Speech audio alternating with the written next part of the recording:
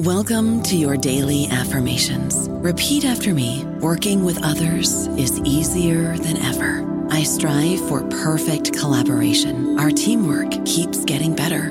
Yeah, affirmations are great, but Monday.com can really get you the teamwork you desire. Work together easily and share files, updates, data, and just about anything you want all in one platform.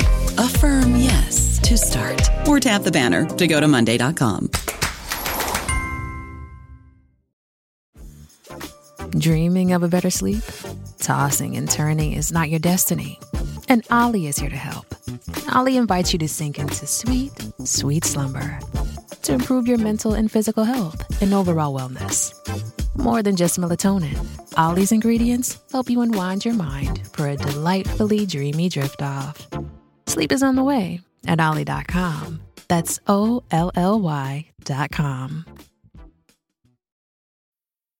How do you feel great on vacation? Like really good? Easy. You go to Aruba. You'll spend your time relaxing on cool white sand beaches and floating in healing blue water. You'll immerse yourself in natural wonder and find your center on an island where things move at your speed. You won't just feel great, you'll feel relaxed, renewed, and ready for life. That's the Aruba effect. Plan your trip at Aruba.com.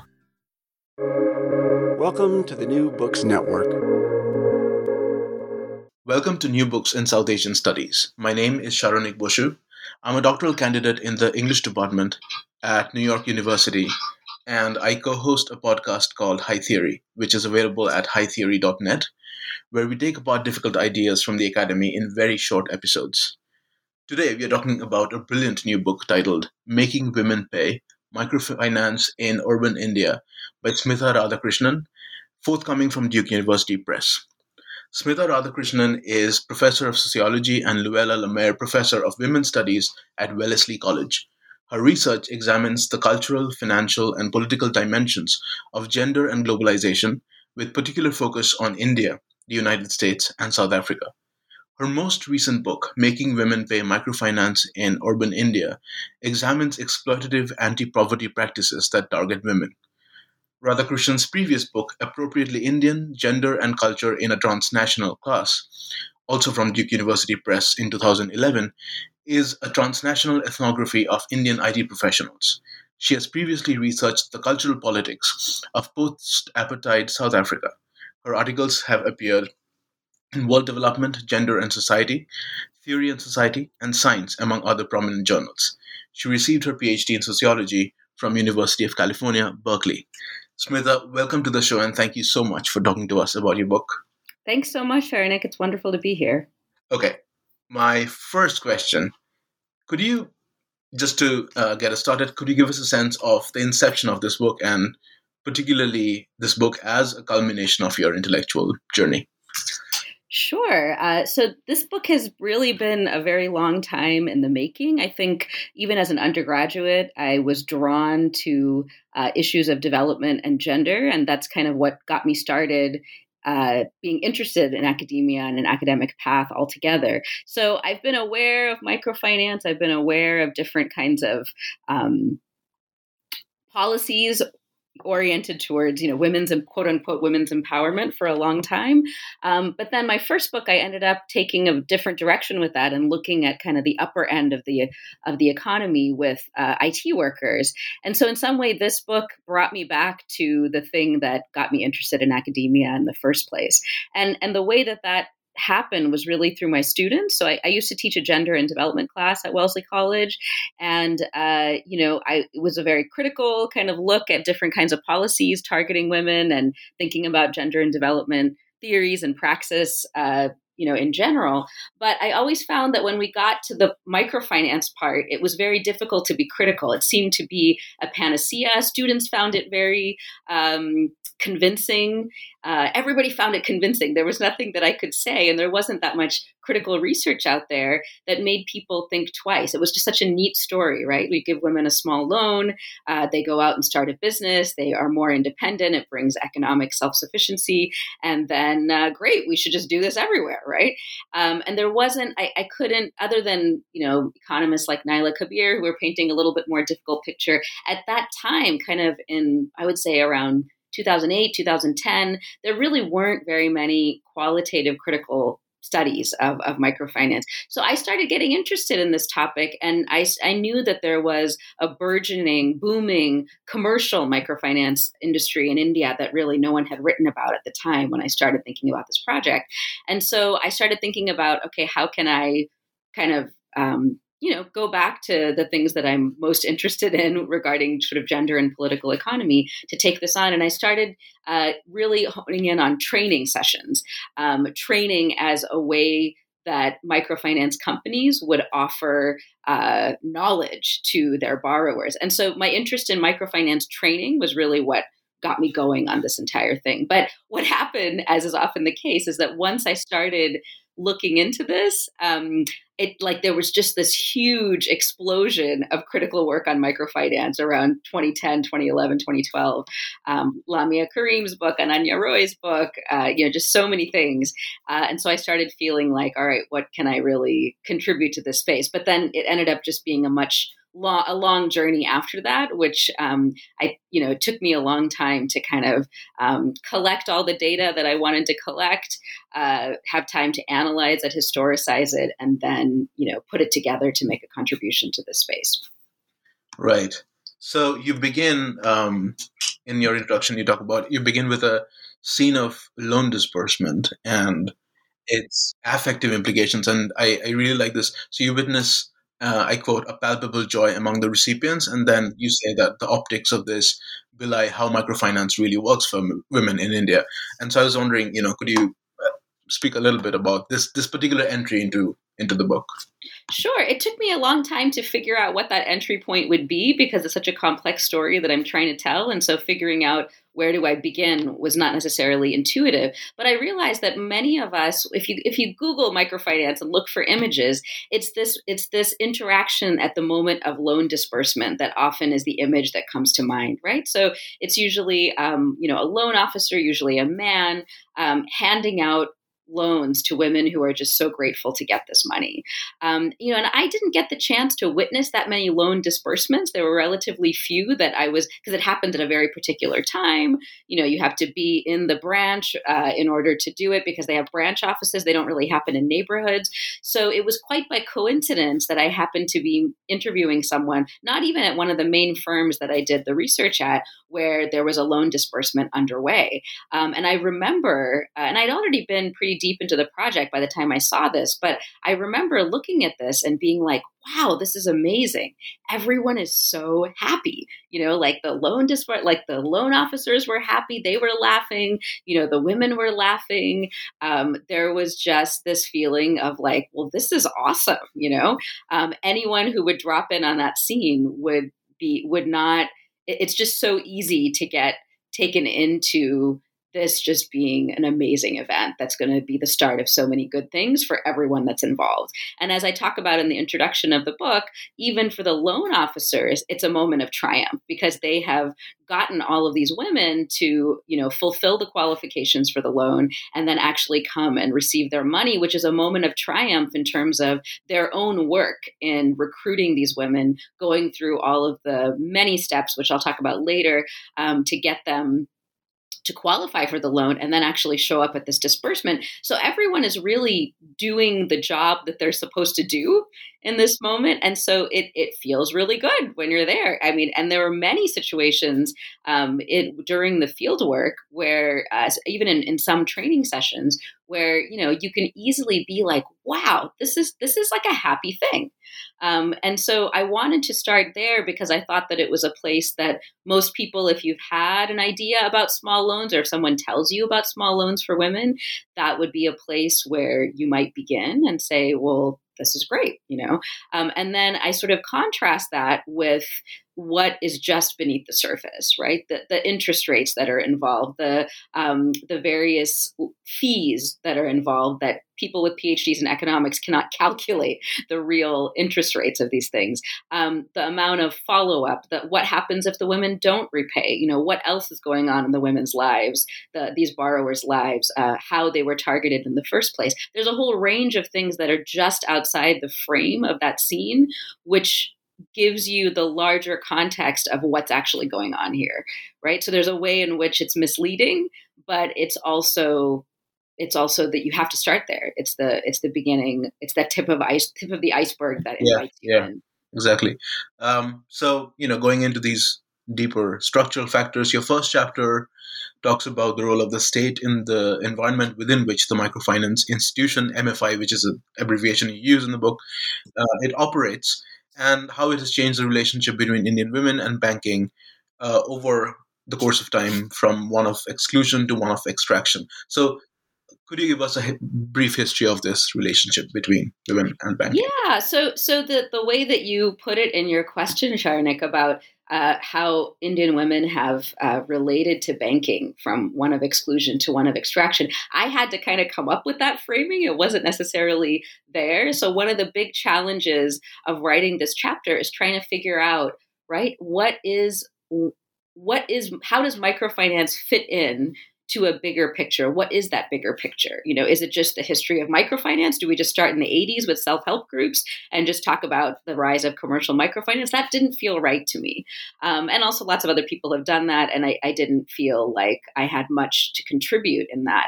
But when I really probed it further, what comes along with this type of finance is this narrative about financial inclusion, right? And I've always been a little bit skeptical of that framing, right? Because haven't women always been embedded in financial systems in one way or the other, right? So what is the inclusion part of it, right? So if we put aside the rhetoric or the narrative about financial inclusion, like what's the deeper thing that's going on here, right? And so I had to really reflect upon that and do some digging about what was the context in which the self-help groups, which are different from the commercial microfinance institutions that I'm looking at in the book. The self-help group are the government programs that are linked to state banks that offer women loans, whereas I'm talking about commercial organizations, for-profit organizations that are separate from that. But I actually think that they are quite interconnected.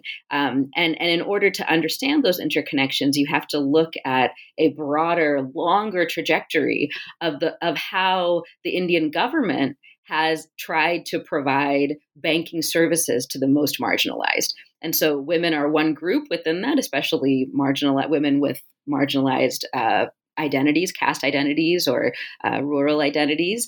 But you have to look more broadly at the vast majority of the Indian population that has been excluded historically from banking services. And what I found is that it dates back to the colonial era, right? That the British were very worried about, Indian farmers not having access to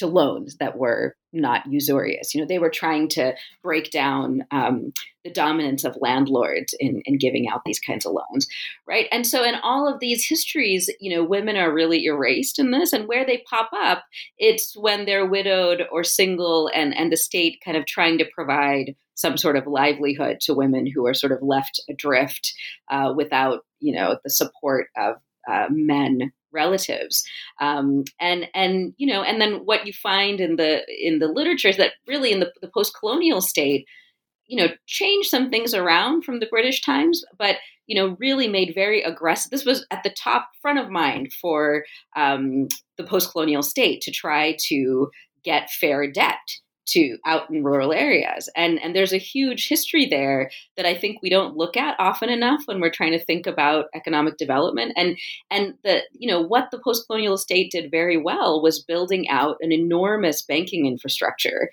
in rural areas, many of which did reach women.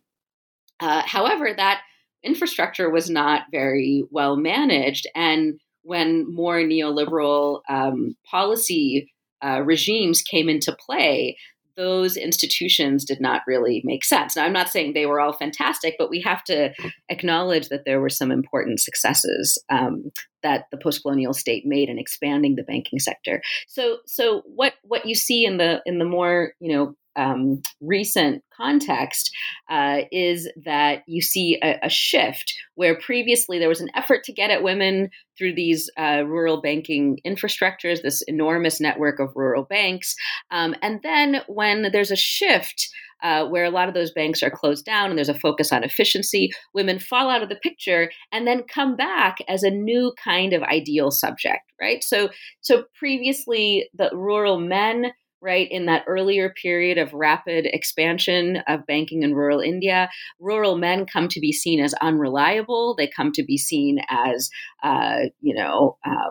not good subjects of debt because they drink, because they there's all these narratives that were going around, which I have some discussion in the book of why that happened, although I think there's a lot more to be investigated there. Why is it that in India, rural and marginalized men come to be seen as unfavorable bearers of debt? I think that's something that we can look into more. But what happens by the time you get to the 80s or so is that you have global discourses from the World Bank to local Indian governments talking about women as the new development hero, right? Women as being responsible, women as being, the ones who are going to really care for their families because men can't be relied upon to do it, right? And this ends up becoming a very powerful narrative that really hides the fact that women are more reliable because they're more vulnerable, because there are so many structures that can prompt them to pay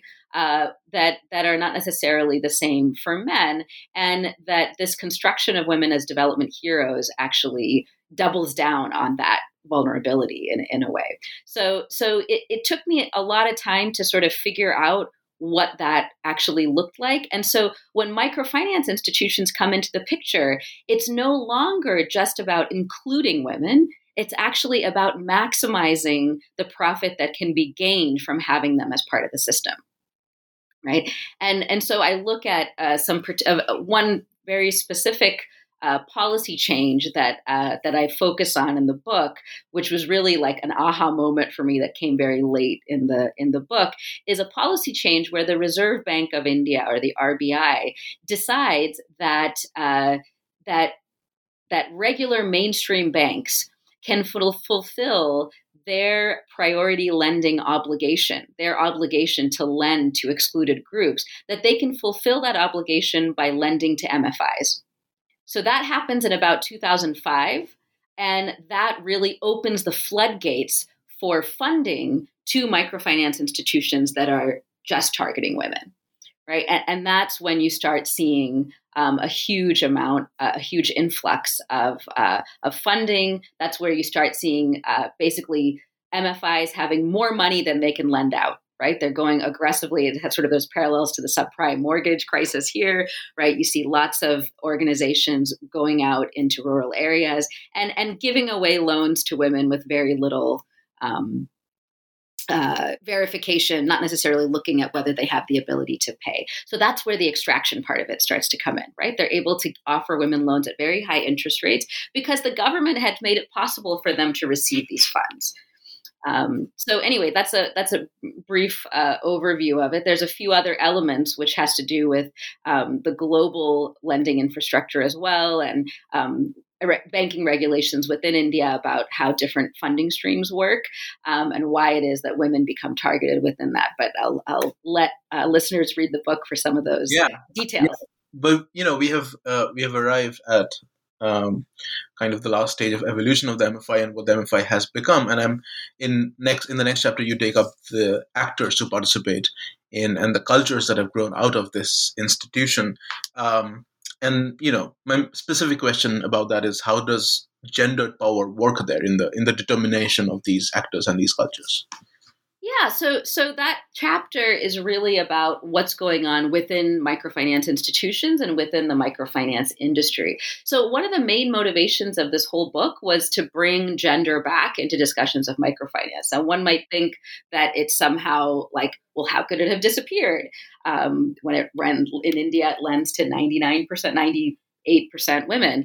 But indeed it has. There's been some discussion about women being exploited, but this idea that gender is a system of power that not only operates interpersonally, but also structurally, shaping institutions, narratives about skill and competence, and ultimately the distribution of resources that's in society, that perspective has actually dropped out of the discussion of microfinance in general. So I really try to bring that back by looking at MFIs through a kind of gender and institutions lens, gender and organizations kind of lens. And so I look at women who are employed within microfinance institutions at different levels, from the level of loan officers all the way up to those more upper class, well-to-do women who are in the IT support roles, as well as in MFI leadership. And then I look at what their men counterparts are doing alongside of that. And what I find is that although these are organizations that are ostensibly oriented towards women because all the borrowers are women, they is not very friendly towards women. Women who work in MFIs face very difficult working conditions, often blatant discrimination for being mothers, and don't really have many opportunities to move up within the organization. And yet, those who are employed within the organization are incredibly effective in interacting with clients, right? Clients see in women workers a kind of aspirational version of what they can be. Clients look at, the women who come into their communities as loan officers. They see them as being independent. They see them as caring for their community. They see them as something that they might want to be someday, even though most of these women are, very underpaid and often don't have very many opportunities for upward mobility. And often have to fight incredibly hard within their families to be able to work those kinds of jobs, because those kinds of jobs involve roaming all over the city. They involve going into neighborhoods and, interacting in people's homes. They're extremely physically exhausting. And yet you do see that, that it's only about 10, 12% of field staff who are women. But those women are quite extraordinary. And they perform there wasn't any way to statistically check this out, but at least anecdotally from the people that I met, it seemed to me that the women were very, very high performers even in terms of the metrics of the organizations themselves. And yet the men who also start in these roles, they have a lot of ability to move up within the organizations. They're granted strategic roles, and they are really able to experience upward mobility in a way that I found that the women actually face a lot more restriction. And this is highly ironic, considering that these are organizations that are ostensibly oriented towards women, right? But their own internal policies don't really reflect that. And at the top of the organization, at the very top of these organizations, and I do spend quite a bit of time exploring those at the top, it's really men with elite backgrounds. It's really men who come from banking or IT or education, who have had long careers within major sectors,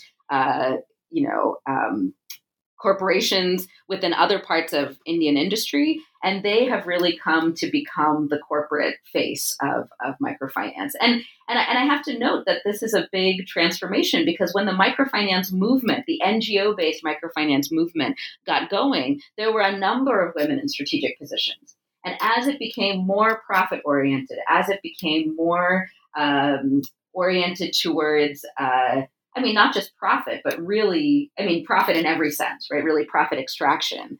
As it became oriented towards investors getting as much as possible, investor entry, exit. There are whole papers that are just written about how do investors enter and exit MFIs in India. It's like such a big topic. So once it starts being about that, the women are either pushed out or they exit. And you don't see women in strategic roles as MFIs become more corporate. So those are the kinds of transformations that I look at in that chapter, and the kinds of the climate within MFIs that I examine in order to question whether this is as women-centric a space as it appears to be. I don't know about you, but I'm very busy and I don't have a lot of time to cook. That's why I subscribe to Factor. Eating better is easy with Factor's delicious, ready-to-eat meals. Every fresh, never frozen meal is chef-crafted, dietitian approved, and ready to go in just 2 minutes. You'll have over 35 different options to choose from every week, including Calorie Smart, Protein Plus, and Keto. These are 2-minute meals. Factor meals are ready to eat and heat, so there's no prepping, cooking, or cleanup needed. They're flexible for your schedule. Get as much or as little as you need by choosing your meals every week. Factor is the perfect solution if you're looking for fast, premium options with no cooking required. Sign up and save. We've done the math, and this is important. Factor is less expensive than takeout, and every meal is dietitian approved to be nutritious and delicious. Head to factormeals.com/NBN50 and use code NBN50 to get 50% off. That's code NBN50 at factormeals.com/NBN50 to get 50% off. Right. So, on the note of kind of the gender dynamic between men in power and the corporatization of MFI, and also their extractive relationship with women who are, deemed, as you said, they're deemed reliable because they're vulnerable. In chapter 3, you talk about the kind of the metrics of this, which is creditworthiness. And could you speak a little bit about how the MFI measures creditworthiness and like what the socio-cultural factors there are? Yeah, so in a way, I feel like this chapter is sort of the heart of the book because it addresses the thing which I think has been not sufficiently examined in the context of microfinance, is that how is it that a group that has historically been thought of as uncreditworthy, how do they suddenly become creditworthy? And not only creditworthy, but become, the darlings of, the whole Indian financial world, right? Such that, there's people in internet, there's these elite men who run these MFIs, they're going to, global settings in the World Bank and at the UN and talking about, how amazing their women clients are. Like, how does that happen for a group that's supposed to be high risk? And I don't think that, we have too often relied on really essentialized understandings of women as being essentially good, essentially caring for their families, as an explanation for why it is that, these women pay back on time. And, as a feminist researcher, that's like not a very good explanation, right? Like there are social factors why it is that women pay back on time. I mean, when the pandemic broke out, I had finished most of my research, but I was going back and looking at a bunch of coverage about this.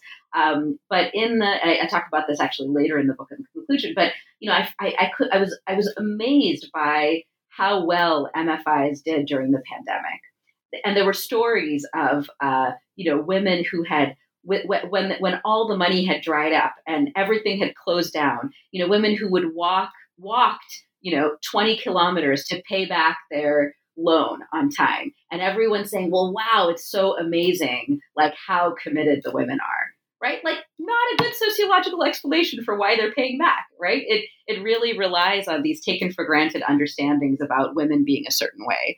And so what I show is that there's a much more complicated story, that the loan op, what MFIs have done so brilliantly is that they have forged relationships based on trust with women who live in vulnerable communities. And these are not the most vulnerable women. These are working class women who have lots of opportunities, who are able to choose which MFI they want to borrow from, and who have some amount of resources. Those are the women who primarily take loans from these MFIs. And the men and women who are out there on the streets trying to get women to borrow, they have to stand out from the others who are trying to get their attention. And so they establish, long-term trusting relationships that then allow women to trust their organizations.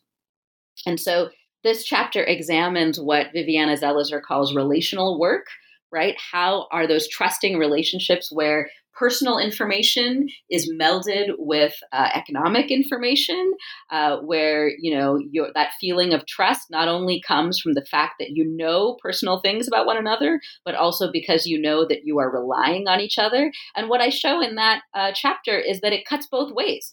the loan officers need those women to take the loans and pay back on time for their own livelihoods just as much as those women need those loans from that person, and they need to be approved. And it's actually a relationship of interdependence that's quite personal. So loan officers will gather very personal information about women and their communities, about the exact circumstances of their livelihoods, the restrictions they face. And there's a great amount of variation within working class slums that we don't, as outsiders, often acknowledge. We just say, oh, they're all poor, or they're all living in this working class slum. At least that's how the financial system has regarded it. That's how global development paradigms regard marginalized communities in urban India. But if you look within it, there's a lot of class diversity. There's a lot of livelihood diversity. There's a lot of different levels of economic stress. And for MFIs to navigate this space, they have sent out individuals who share those backgrounds, who understand those communities, to go in there and gather very personal information about what individual women or others, report it selectively back to the MFI, and then allocate loans with the understanding, in a sense, that both parties, understand one another.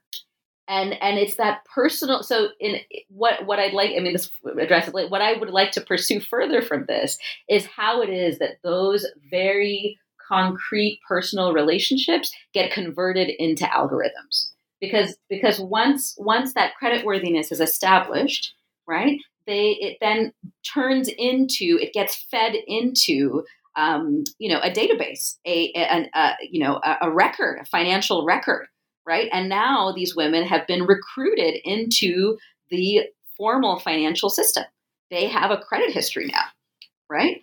That credit history is only going to tell you a very, very little bit about what they've gone through in terms of repaying those loans. But if the loan officers and those who are interacting with them on the ground can help them produce a good credit record, it's good for the MFI and it's good for the women too, because they can eventually take out larger loans, which is really what they want to be able to do, because they don't really have a lot of other options other than to take out high interest loans.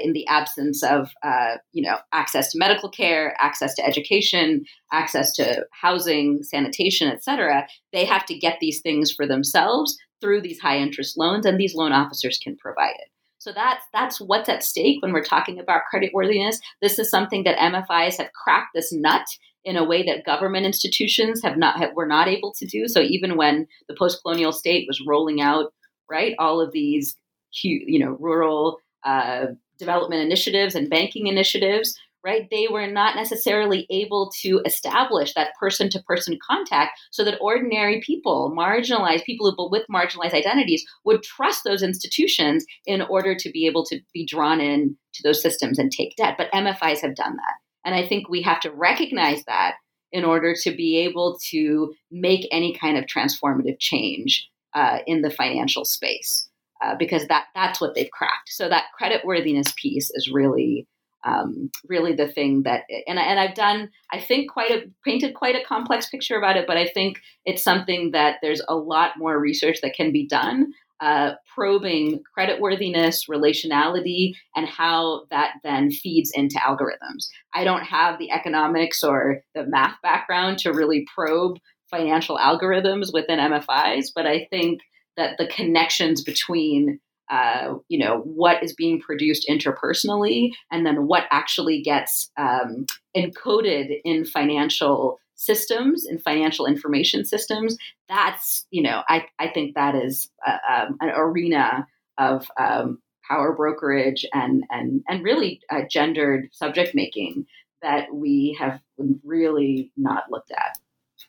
Yeah. So, there is a kind of, and I don't know, I might be misreading this, but there's a kind of verticality or like hierarchy in the very concept of creditworthiness and the relational work done here. But then in, chapter 4, you look at other kinds of relationalities, which are at least, partially lateral, because these are like social work by women who organize around the financial ecosystem of the MFI. So could you elaborate a little bit on the categories of organizational labor that you study and and the women who are engaged in this labor? Yeah, so I think the creditworthiness and then the social work part of it, they go hand in hand, and I regard them as really central to the argument as a whole. And you're right, Sharonik, that the whole book is set up around this idea of gendered extraction, which is very hierarchical, right? But then to actually understand how creditworthiness happens, you have to look at those lateral relationships, right? And what I unpack in chapter 4 is that even when they appear lateral, there are hierarchies packed away in there, right? So that chapter really focuses on powerful women volunteers who know their communities very well and who organize women into groups in order to connect them with microfinance institutions. So when those loan officers come into a community, if they don't know somebody who knows all the women in the neighborhood, there's really nothing much that they can do in order to draw women in. They are not in a position to go door to door and say, hey, do you need a loan? Like, we have this company, you heard of our company? Like, let's talk. They're not actually in a position to do that. When they go connect with neighborhoods, they need a key point person that can provide them with information and can essentially construct a group. They don't have the know-how to do that. And it's women within the neighborhood. And in the examples that I show, it's mostly women who have a bit more resources than their peers. But sometimes it's people who don't necessarily have more resources, but who are better connected, who are involved in organizing, or they've been involved in self-help groups, or they've been involved in some other kind of community organizing, trade unions, which are stronger in Tamil Nadu. Some parts of rural Tamil Nadu, I met women who were very powerful, who were quite impoverished, but were extremely well connected because of their embeddedness in other kinds of social organizations that were far beyond the MFI.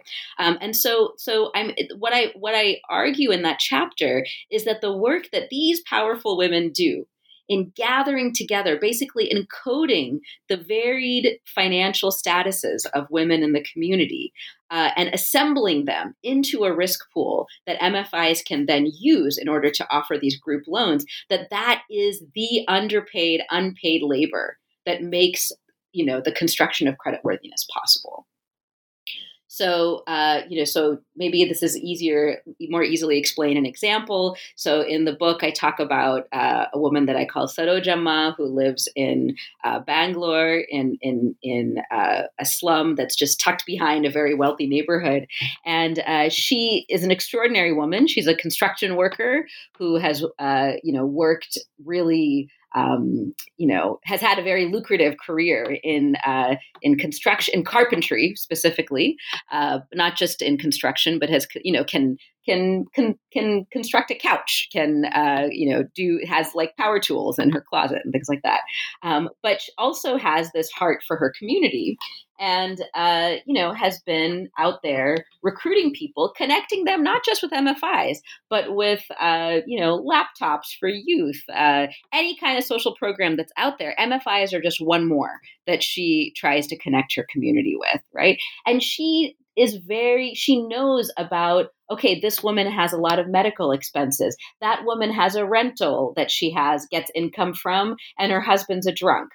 This other woman is pretty well off, so we definitely want her on board because we need someone who's definitely going to pay. This other woman, right? So they all, within the community, they all have very different financial circumstances, and Sarojamma understands what they are and is able to get them all together, provide that information to the MFI, and then be able to deliver the loan to all of them. That also means that when it comes time to pay, Sarojamma has to go door to door, make sure that all of those women with those varying levels of vulnerability have the money for repayment. And if they don't, then she needs to be able to be ready to either come up with the money herself or to be able to sit down and negotiate perhaps with other family members or other community members to come up with that payment so that the group will not default. So it's actually a very laborious, stressful role, and it's one that is unpaid. I mean, Sarojamma doesn't get anything extra from the MFI for doing all of that. Right. And yet the MFIs cannot lend in groups that are compliant with the national regulations and with the state regulations to supply loans to vulnerable people unless they have women like Sarojamma collecting that information and smoothing over all of those rough edges in order to make that 98, 99% repayment rate happen. Right. So, next you take up the empowerment training, and you say that in training it's kind of the obverse of the story, and the ideologies it promotes, such as that of working motherhood, and you've already talked about the stigmatization of motherhood within the MFI system. My first question is, two questions: what do the curricula of this training look like, and what can we infer from either its acceptance or its refusal among the clients? Yeah, so as I mentioned earlier, training was what drew me into this whole space, right? I was so fascinated. I thought, if you look at what MFIs teach the women that they're lending to, well, then you can get a pretty good idea of what their ideologies are about what an ideal client should be like. So that's really what drew me in. And I studied a couple of different programs that look different on the outside. So one of them was about self-management. It was about teaching clients to be entrepreneurial. And it was called, most of them, the module was extremely long, but what I saw was that they mostly just taught the first module, which was about self-management, and it was about knowing oneself. It was really this kind of idea that if women could just know their own capacities, then they would be able to be better mothers, be able to take better care of their families, and ultimately be more successful as people. And that the problem was simply that they did not know themselves well enough. And that if you took this module, then you would recognize your capacities, and then that would somehow lead to you becoming an entrepreneur.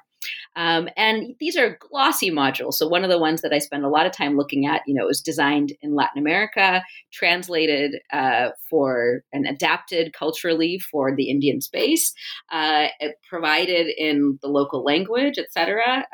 Highly skilled trainers would come to deliver these trainings. And what I found were a variety of responses, that a lot of women were very excited that someone was taking the time to sit down and teach them all these things. But when it came down to it, this idea of, well, who are you really? A lot of women found it kind of hilarious or kind of useless to even engage in this kind of conversation. So in the chapter, I talk about a variety of responses that women had, some very positive, some very negative. But whether they were positive or negative, it did not necessarily produce anything that translated into improvement in their own lives. Very rarely. And it's a complex thing. I do my best in the chapter to not present a bottom line, well, this is how women respond, but rather to show that, different women from different backgrounds, depending on the kinds of opportunities that they've had in the past, what their own aspirations are for themselves in the future, that sort of helped determine or helped at least contextualize how they received these trainings. The other training that I look at in parallel is one about financial inclusion, which has become a little sexier with funders than entrepreneurship training. It kind of comes down to a similar idea that you as the mother, you need to be able to put together the resources that the community needs, and you need to be able to manage the financial resources for your whole family, and that this is part of what makes you a good mother, and that you need to be the one to do it. So although they're looking at slightly different topics, I argue that the message is very, very similar in terms of what mothers ought to be doing in order to be good mothers within their families. I think that many of the immediate results of these trainings can be construed as positive. Again, like I was talking about the affective part of it. Some of these trainings, if you go on the website, I anonymize them in the book, and so I won't tell you the identities of them here. But if you actually go onto those companies' websites, there's women laughing at the trainings, they're interacting with each other, they're having a great time. So there is some joy that comes out of these trainings as well. But it is also the case that very often women just say, well, that was fun. Now I need to go and go back to construction, or I need to go back to the fields, or I need to go pick up my kid, right? It's not necessarily something that the content of the trainings is not necessarily transforming or not necessarily beneficial. It's not addressing the women's actual situated interests within their context. And so it's another one of these more lateral kinds of interactions. Part of my goal in looking at trainings, or not necessarily wasn't necessarily my goal, but what the findings show really is that MFIs are not all powerful. They have to compete too. The women who are taking these loans are not dupes who are unilaterally grateful and just taken in by the system. They have to be convinced too, and they don't necessarily accept or enjoy every idea that the MFIs present. That they are active subjects too, who accept, resist, what in their own way, and they do it. And this may be because of their vulnerability. This may be because of the culture, although I hate to use culture as an explanation, but they are very kind about it, right? It is seldom that women, at least in my view, and obviously I'm not a part of the community, so, and I wouldn't be so audacious as to say that I were, but they are going to be nice about it, right? So the fact that they're nice to whoever comes to ask them from the outside in some ways covers up what I see as really refusal or even resistance in many cases to these ideologies about how they ought to be. They have their own value systems, their own understandings of how they should conduct themselves, and they are not really transformed or disturbed by these trainings. And I think that's as it should be. Yeah. So, you talked about this kind of dissonance or disjunction between what you call the situated interests of the women who are, the clients of the MFI, and the grammar and the content of these modules. And then in the final chapter, you talk about another dissonance, which is between, again, the situated interests of these women and the development actors in the global north, and what they deploy as, and I quote, decontextualized understanding of third world women's poverty. So, could you speak a little bit more on this? Yeah. So when as I said, when I started out this project, I was very interested in, the way that microfinance was understood globally. And I started out with the understanding that this is really a global industry. And in many ways it is. But my findings in the book suggest that a lot of the way that the rubber meets the road, so to speak, with regard to MFI trading and loan deployment, loan recruitment, dispersal, et cetera, really have to do with Indian policies within India and practices within India. However, there is a really important global element to all of this, and I didn't want to ignore it in the book, even though it didn't fit neatly into the story as a whole, because I think that development actors, and here in the chapter I talk about folks who lend on Kiva.org. I talk about people who are working in international development institutions that fund MFIs in India and in other places. And I talk about how those folks understand women borrowers, right? And what I find is that they have a stubbornly uniform view of the borrowers, that they really believe in this ideology that if you give them a loan, they will start a business and everything will be fine, that third world women who are experiencing poverty are the same everywhere in the world, that they just need some entrepreneurial skills and some confidence, and that they too can pull themselves out of poverty. I talk about one woman who lends on Kiva.org, who says, this woman has the same capacities as I do, and she just needs some help, so I want to give it to her, right? This idea of a shared understanding among women. And what I show in the book is that in the organization that I worked with, even when presented with evidence that it's a more complicated story, that, these institutions actually shape a lot of the ways that women receive these loans, that entrepreneurship isn't a magic pill, that the loans might be used just to pay for a medical expense that they couldn't necessarily do on their own, that the loans are a very small amount, whatever it might be. I mean, there's a zillion, right, pieces of information that complicate this view that folks who are outside, who are in wealthy countries, they have a stubborn and intransigent view of third world women's poverty. They think that they understand it by looking at a few pictures. And I would have to also say that those understandings are, it's easy to come to that conclusion. They are marketed that way. When you go and look at websites, when you go and look at Kiva.org, for example, it shows a variety of cultures, but it constructs women's lives in very similar ways. And so it's easier to walk away with a very simplified understanding. And of course, the women who are doing those lendings, women and men who are lending on Kiva or who are working at MFIs abroad, they don't necessarily have the time, the bandwidth emotionally to try to figure out, okay, what are the specific situations that women are operating in? Am I doing a good thing or not? They just want to do the good work and move on with their complicated lives. But the problem is that when you do that, then you are just perpetuating this kind of engine of narrative and funding that is really contributing to this financial exploitation.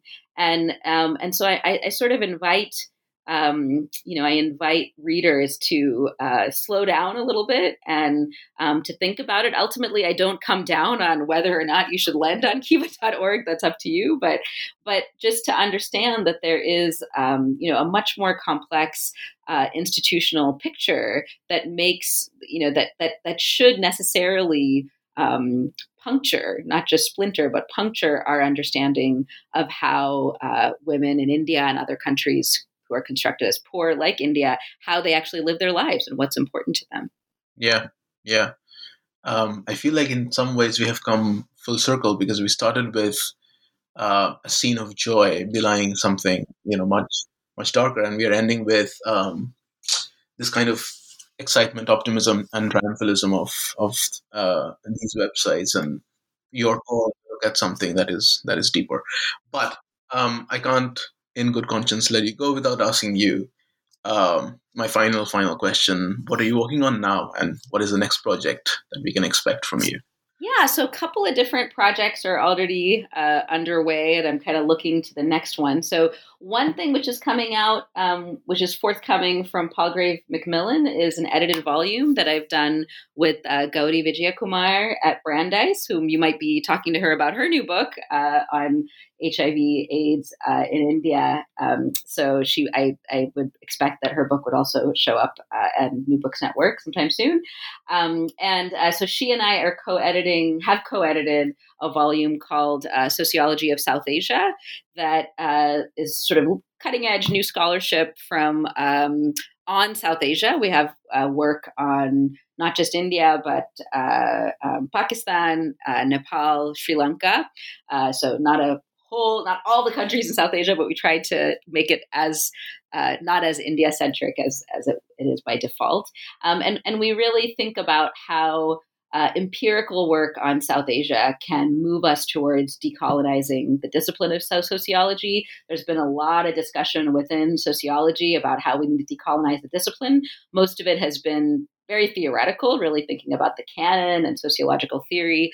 And what we argue in this volume is that when we simply center a different part of the world than the US or Europe, you can move towards a very different paradigm of sociological thinking. And we offer a lot of context and a lot of examples about how that might be the case. So we really hope that starts a new conversation within the discipline and beyond. And then there's another book that I'm working on with Cinzia Solari on gender in the neoliberal order, which is comparatively looking at South Asia, the former Soviet Union, and the United States.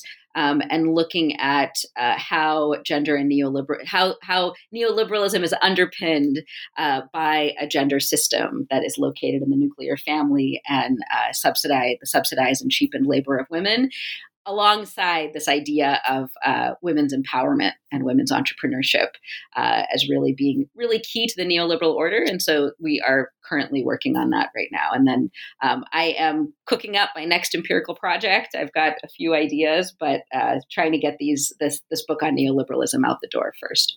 right? Actually, the NBN episode on Gauri Vijay Kumar's book is already out. It's it's on the website if you're listening to this episode, and she was interviewed by the amazing Sneha Navarapu. It's already on the website. And I'm so excited for all your new projects.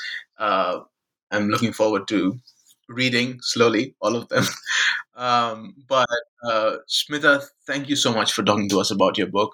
This was wonderful, and congratulations on this publication. Thank you, Sharonik. It was a pleasure speaking to you. And thank you, listeners.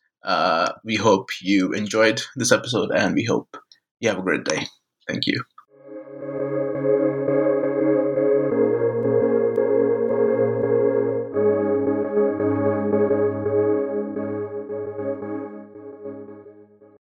Swimsuit? Check. Sunscreen? Check. Phone charger? Check.